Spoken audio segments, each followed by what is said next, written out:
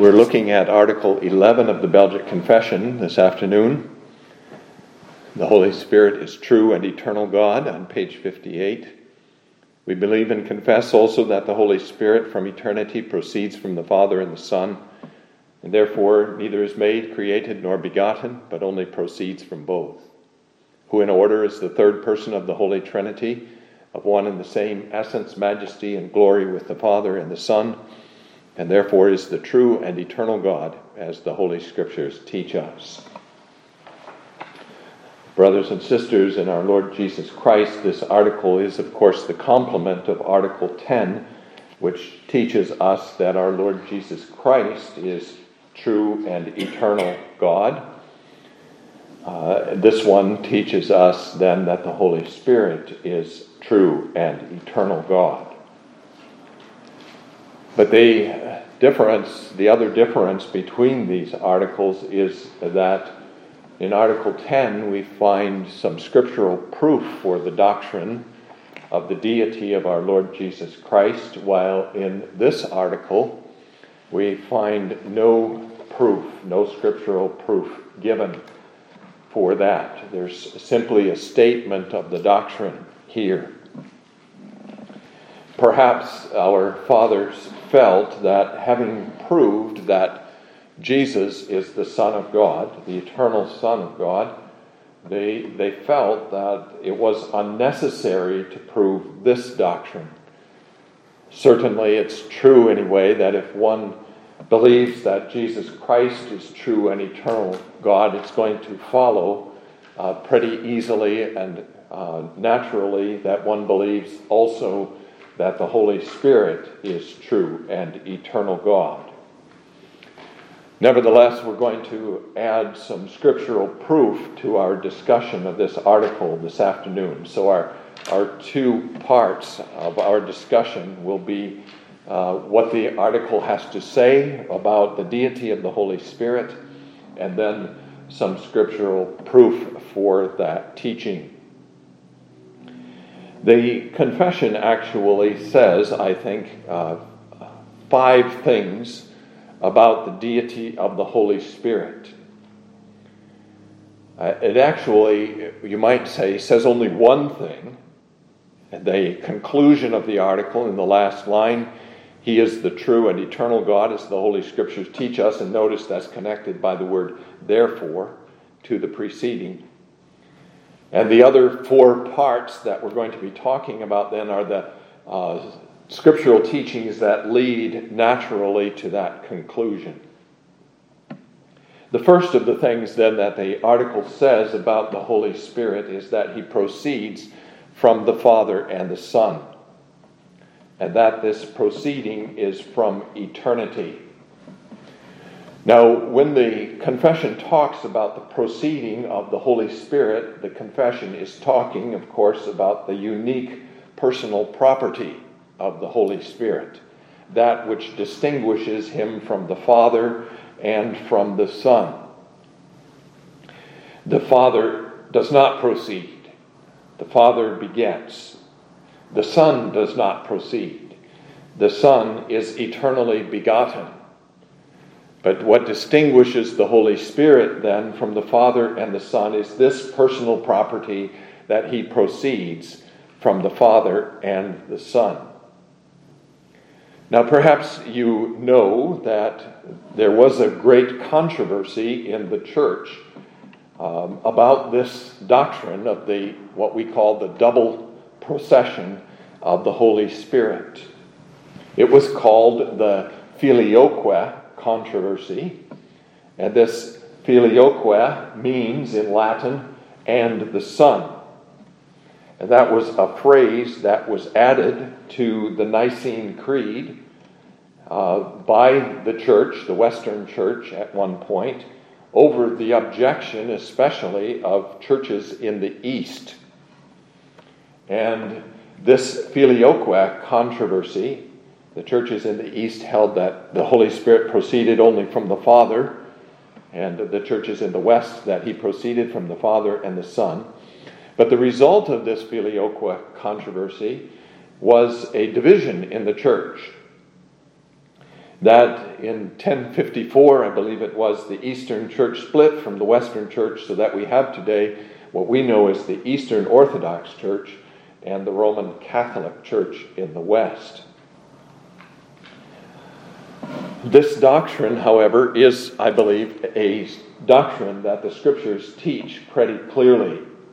And we're going to look at just a couple of Scripture passages in connection with that idea of the double procession of the Holy Spirit. The first is John chapter 15, verse 26. John 15, verse 26, when Jesus is talking about the Helper, as we have it in this translation, the New King James translation, or the Comforter, as you have it in the King James translation, or even as some would say, the Advocate. But when the Helper is come, the verse says, whom I shall send to you from the Father, the Spirit of truth who proceeds from the Father, he will testify of me. There you have the idea very clearly expressed that he proceeds from the Father. But notice that the text also says that Jesus sends him, whom I shall send to you from the Father. So he proceeds from the Father and is sent by the Son. This is why we speak of a double procession of the Spirit. Another passage is Galatians chapter 4, verse 4. I'm sorry, not verse 4, but verse 6. Galatians 4, verse 6. And because you are sons, God has sent forth the Spirit of His Son into your hearts, crying out, Abba, Father. But again, you have, I think, the idea of a double procession there. God has sent forth the Spirit, but the Spirit is the Spirit of His Son. So that God sends forth the Spirit of His Son into your hearts, crying out, Abba, Father. So that's one thing that the article talks about in the connection with the proceeding of the Spirit. But notice that it speaks of this proceeding of the Spirit as from eternity. We believe and confess that the Holy Spirit from eternity proceeds from the Father and the Son. Here is the argument for the deity of Christ. Like the Son's begetting, which is talked about in Article 10, which is eternal, according to the confession, the Holy Spirit's proceeding is eternal. He, therefore, partakes of that divine attribute of eternity. That's the first thing, then, that the confession says about the deity of the Holy Spirit. He proceeds eternally from the Father and the Son. The second thing is really along the same lines. You find it in lines 2 and 3 of the article. Therefore, neither is made, created, nor begotten, but only proceeds from both. You have again the doctrine of the Holy Spirit's procession and a further designation or description of what that proceeding means. He is neither made, nor created, nor begotten, but only proceeds from both. But I think the reason that this is included in the confession is that what we have here is a quotation from the Athanasian Creed, a very deliberate reference to Article 25 of the Athanasian Creed. Article 23 of the Athanasian Creed.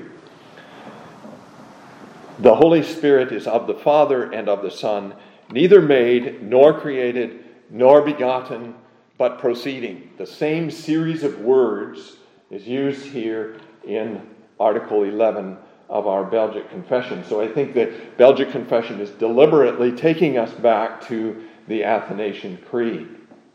And it says then two things. First of all, he's neither made nor created. That is, he's not a creature. He existed at the time that the creation was made by God. He existed in the beginning, just as our Lord Jesus Christ existed in the beginning, and therefore he is not made nor created. And he is not the Son. He is not the one begotten. So that's what those three words are. He proceeds, but he is not made, nor created, nor begotten. Therefore, he is true and eternal God. The third thing that the confession says, that he is in order the third person of the Holy Trinity. Now, it may be that one's immediate response to that statement is that there's some kind of subordination here of the Holy Spirit to the Father and the Son. He is the third person of the Trinity. The Father is first, the Son is second, the Holy Spirit is third. And this is the way we always talk, isn't it? When we're talking about the doctrine of the Trinity, we do not say the Son is the first person. We say the Father is the first person. We say the Holy Spirit is the third person of the Trinity. And the confession says this too, who in order is the third person of the Trinity. But as we pointed out in connection with our Lord Jesus Christ, if we talk about a kind of subordination of the Son of God and the Holy Spirit to the Father, that tends towards tritheism. And we don't want to fall into any kind of tritheism. They are co-equal and co-eternal, partaking equally of all the attributes that belong to the divine essence. Why then do we speak of him as the third person of the Trinity? And that's because, first, of their personal properties. The Father begets, or as the confession says, he's the cause, origin, and beginning of all things. The Son is begotten of the Father. He is the Word, wisdom, and image of the Father, and therefore he's the second. The Holy Spirit proceeds from the Father and the Son, and therefore he is third. And this is how their works towards us also become manifest. The Father sends the Son into the world. The Son comes into our flesh, dies, rises from the dead, and ascends into heaven, and then sends forth his Spirit. In that work of salvation, therefore, the Father is first, the Son second, and the Holy Spirit third. This is why we speak of first, second, and third persons. So he is, in order, the third person of the Holy Trinity, without being in any way subordinate to the Father and the Son. And the fourth thing is that he is of one and the same essence, majesty, and glory with the Father and the Son. That is, he is indeed God, the third person who belongs to the one God, who is unity in Trinity, Trinity in unity, and who has the fullness of the majesty and glory of that one God. He is equal with the Father and the Son in these things. He is of the same essence with them.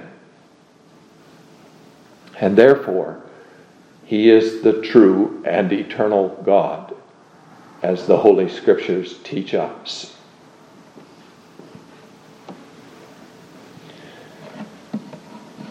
So let's look then next at some scriptural proof.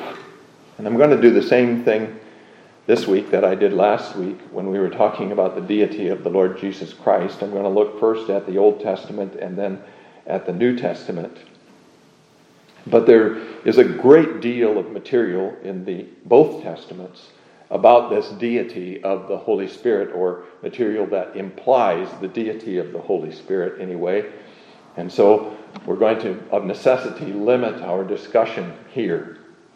And the way I want to limit it in the Old Testament is to look just at the law of Moses, the first 5 books of the Old Testament.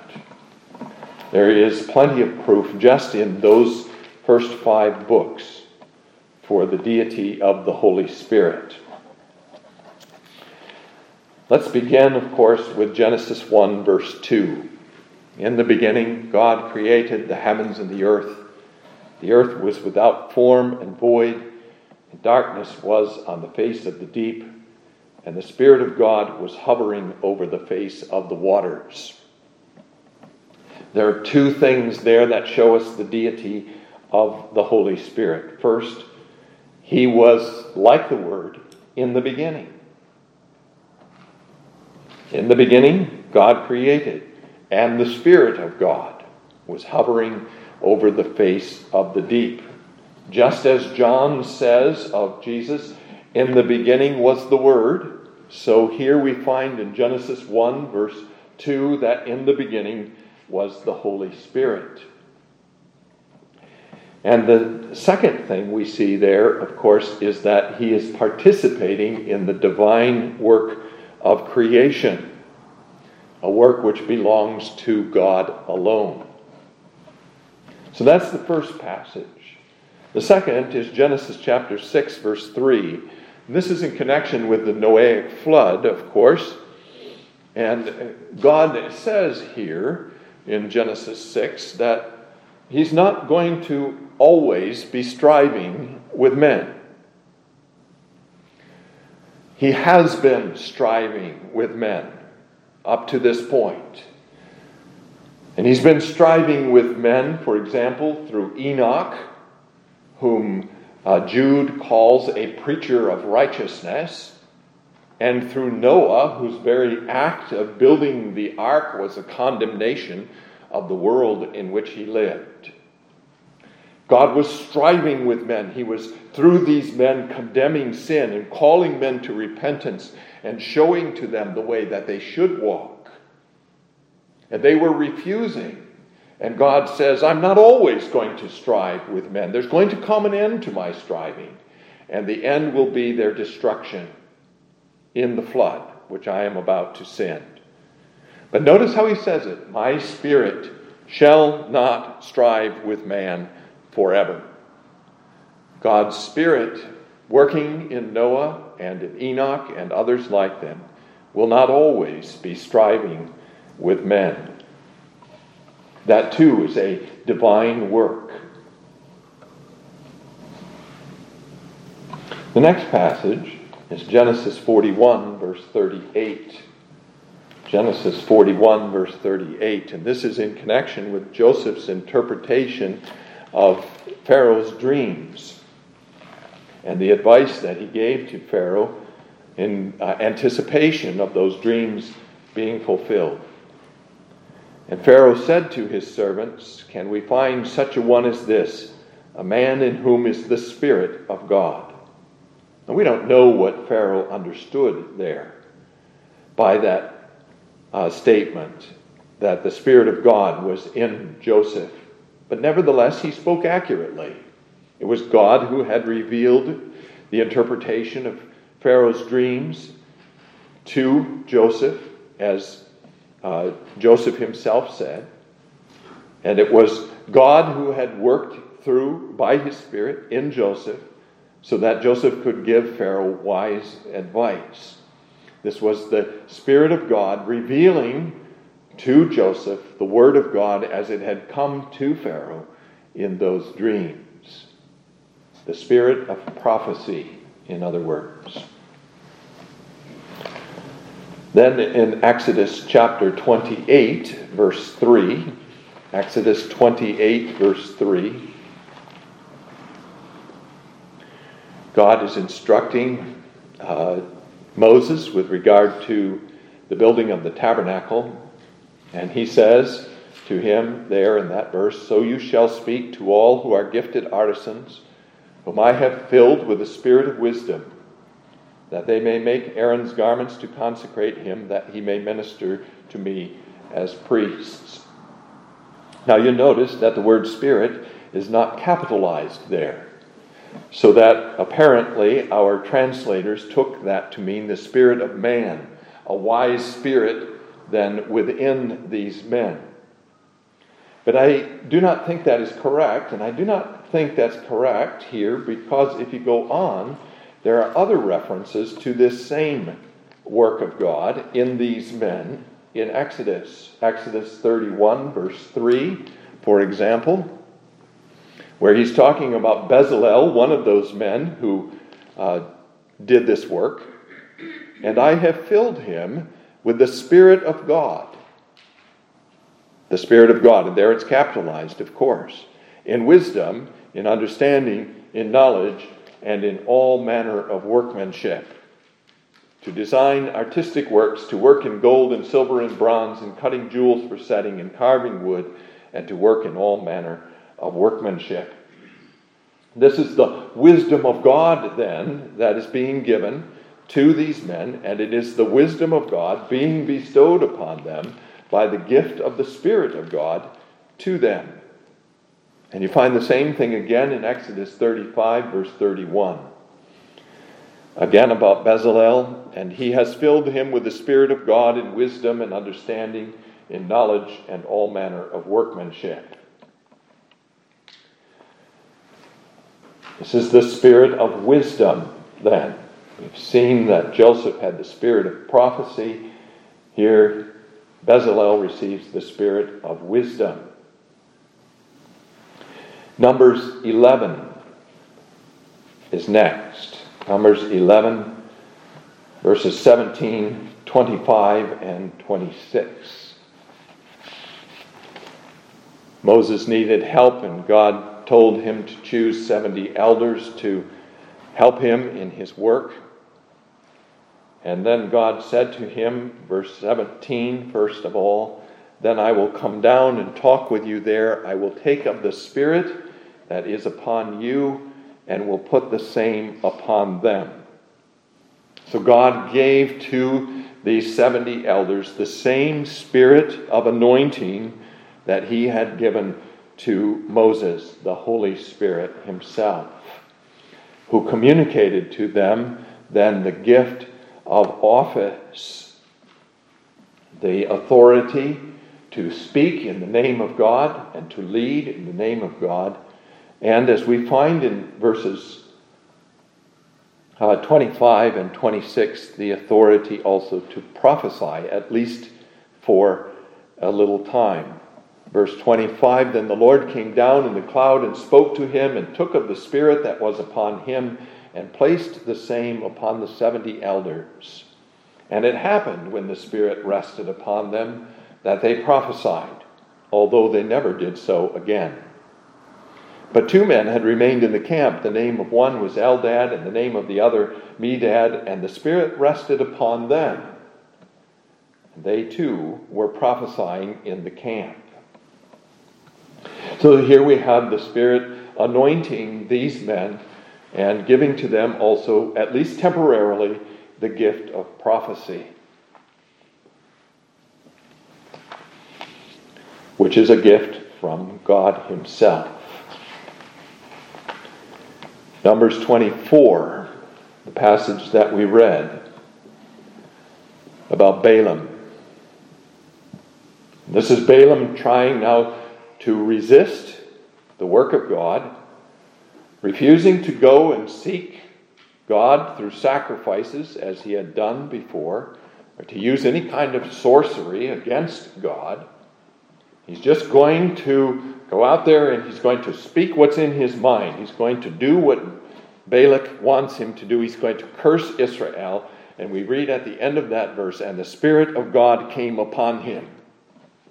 So God took over in Balaam and forced Balaam to speak what he did not want to speak the very word of God himself, and to prophesy good things regarding Israel rather than to curse them.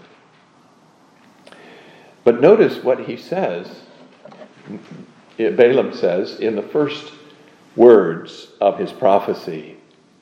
The utterance of Balaam, the son of Beor, and that word utterance is a word in the Old Testament that means prophecy, really. The utterance of Balaam, the son of Beor, the utterance of the man whose eyes are opened The Spirit of God has opened his eyes. The utterance of him who hears the words of God from the Spirit of God, who sees the vision of the Almighty, who falls down with eyes wide open. And he says the same thing at the beginning of his last prophecy in verses 15 and 16. The utterance of Balaam the son of Beor, and the utterance of the man whose eyes are opened, the utterance of him who hears the words of God and has the knowledge of the Most High, who sees the vision of the Almighty, who falls down with eyes wide open. Balaam didn't want to be God's prophet, but nevertheless he spoke the words of God by the power of the Spirit of God in him. Numbers 27, verse 18. Numbers 27, verse 18 is next. This is about Joshua.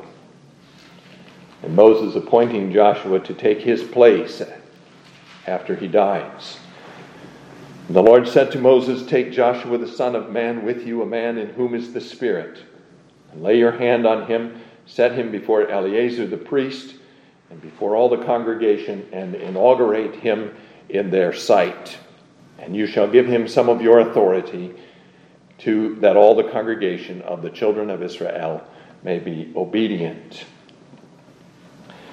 The Spirit of God coming on Joshua through the laying on of Moses' hands. Now it seems already that the Spirit was in him. It says, God says, that he was a man in whom was the Spirit, and that Moses was then to lay his hands on him. Joshua had already been assisting Moses in a capacity of servant, but now he was to take Moses' place, and therefore God bestows on him additional gifts for that work of taking Moses' place. And Moses laid hands on him as a sign of God's appointment and of the Spirit's coming to him through that appointment. And this is confirmed by Deuteronomy 34, verse 9, the last of the Old Testament passages we're going to be looking at. Deuteronomy 34, verse 9.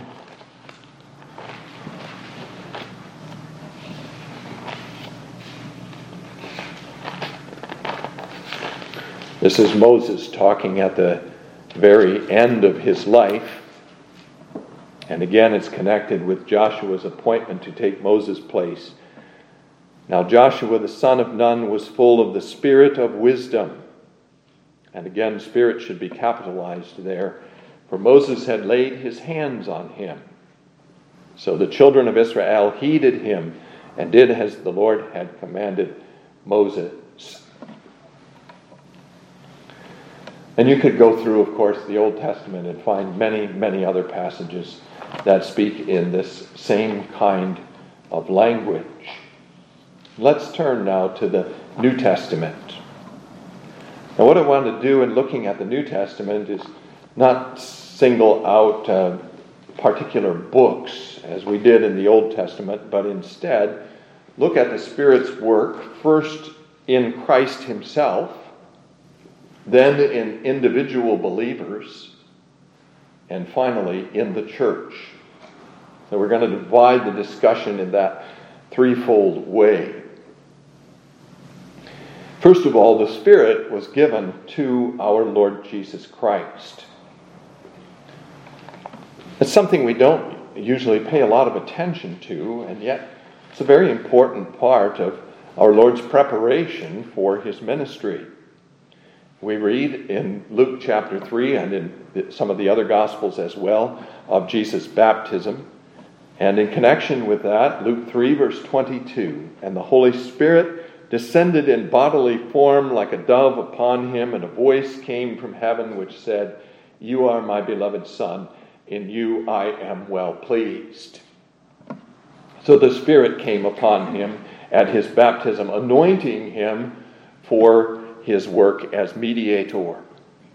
And then we read in chapter 4, verse 1 of Luke, "Then Jesus, being filled with the Holy Spirit, returned from the Jordan and was led by the Spirit into the wilderness, being tempted for 40 days by the devil." So he was filled with the Holy Spirit as a result of his baptism, and then he was led by the Spirit into the wilderness to be tempted by the devil. The devil was leading him and guiding him. And in fact, if you go to Mark chapter 3, verse 12, where Jesus' baptism is also recorded for us, and his tempting, you read there that the Holy Spirit drove him into the wilderness.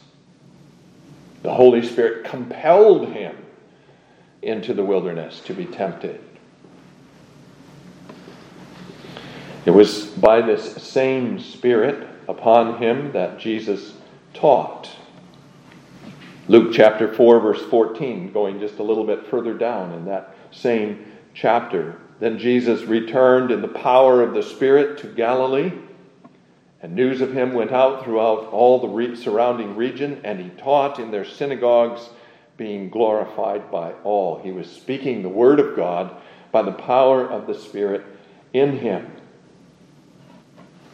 And of course, as he himself says in Matthew 12, verse 28, he was also casting out demons by the power of the Spirit of God. These are divine works that Jesus is doing by the power of the divine Spirit. Matthew 12, verse 28, but if I cast out demons by the Spirit of God, surely the kingdom of God has come upon you. We read in Romans 8, verse 11, that the Spirit raised Jesus from the dead. And in Hebrews chapter 9, verse 14, these words, Hebrews 9, verse 14,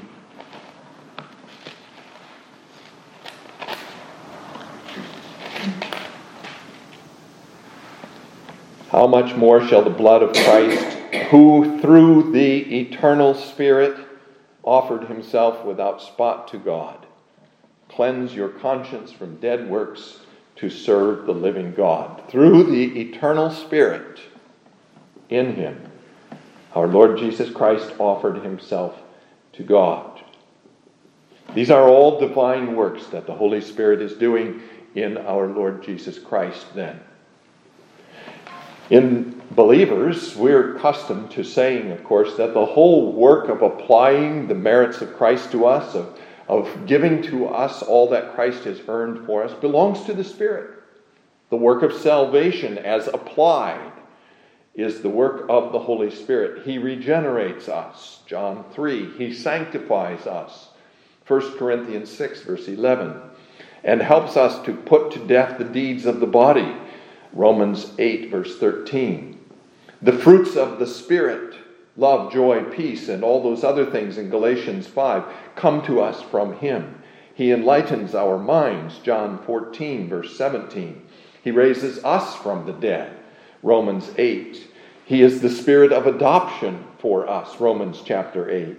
He seals us, that is, he is the one who preserves us unto the end, Ephesians 1, verse 17.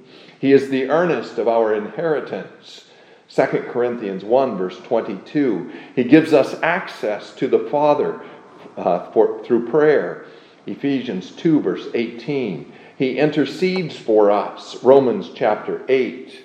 And of course, those great chapters of Jesus in John 14, 15, and 16, where we find that he comforts us, or helps us, or serves as our advocate, however you want to take that word, paraclete, there in those chapters.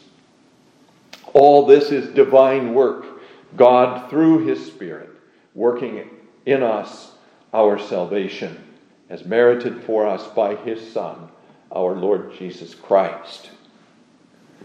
But he gives other gifts to us as well. He anoints us to be prophets, priests, and kings in Christ. That's why we're happy to be called Christians. Peter talks about the gift of prophecy being given to all God's people in Acts 2, verses 17 and 18. He was the one who gave the charismata to the early church, the gifts of speaking in tongues and of healings and of miracles and so on. 1 Corinthians chapter 12. These are not saving works, but they are nevertheless works of the Holy Spirit in some of the believers of the early church.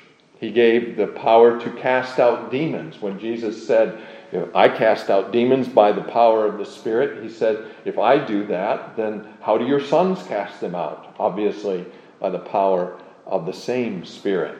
So he bestows other gifts besides those gifts of salvation. And then we find him working also to accomplish certain things. For example, in Acts chapter 16, we find him directing Paul in his missionary work and teaching him, showing him where to go. Acts 16, verse 6. Now, when they had gone through Phrygia and the region of Galatia, they were forbidden by the Holy Spirit to preach the word in Asia. So they wanted to go to Asia, and the Holy Spirit said, no, don't go there. And then in verse 7, after they had come to Mysia, they tried to go into Bithynia, but the Spirit did not permit them. Again, the Spirit prevented them from doing what they thought they should do. And then Paul, of course, had a vision by the Spirit, though it's not specifically said here, but a vision by the Spirit.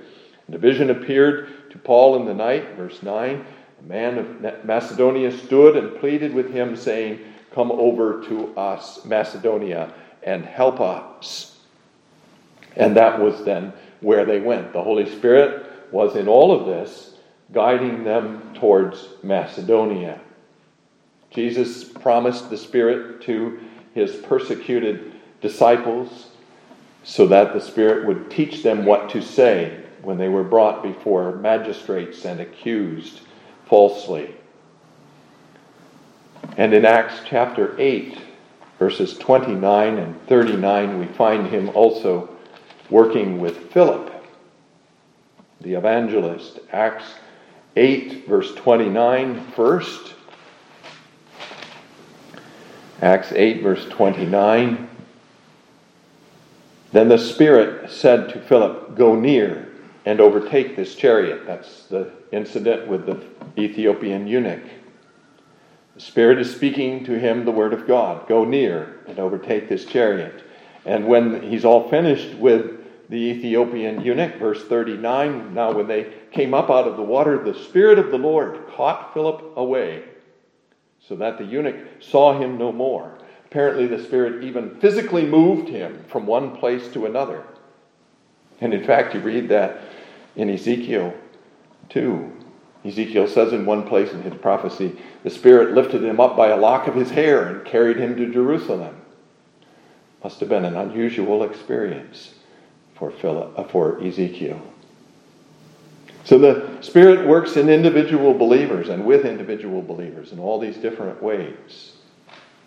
Then, of course, we have the Spirit's work in the church. He makes her the dwelling place of God. Paul says in Ephesians 2 that the church is the dwelling of God through the Spirit. The Spirit of God dwells in her, and therefore she is God's house. The Holy Spirit inspired the Scriptures and made the apostles the foundation of the church by leading them into the truth.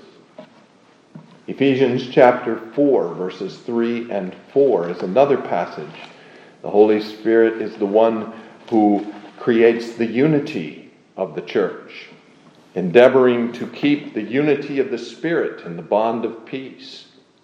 There is one body and one Spirit, just as you were called in one hope of your calling, one Lord, one faith, one baptism, one God and Father of all, who is above all and through all and in you all. We have fellowship, according to Philippians 2, verse 1, in the Spirit. Therefore, if there is any consolation in Christ, if any comfort of love, if any fellowship of the Spirit, if any affection and mercy, fulfill my joy by being like-minded, having the same love. He works in individual believers so that the Word of God in their mouths becomes the sword of the Spirit to conquer the enemies of God. Ephesians chapter 6. He guides the worship of the church. Philippians chapter 3, verse 3. For we are the circumcision who worship God in the Spirit, rejoice in Christ Jesus and have no confidence in the flesh. In all these different ways then that we see God working in his church, but God working in his church by his Spirit, who is the eternal power and might, who is the Spirit of his Son, who proceeds from the Father and the Son, and in the work of salvation proceeds from the Father and the Son to us, so that we may be filled with that Spirit, and may then be drawn also ultimately into the fellowship of Father, Son, and Holy Spirit, the one God in three persons, and become partakers, as Peter says, of the divine nature. May God bless his word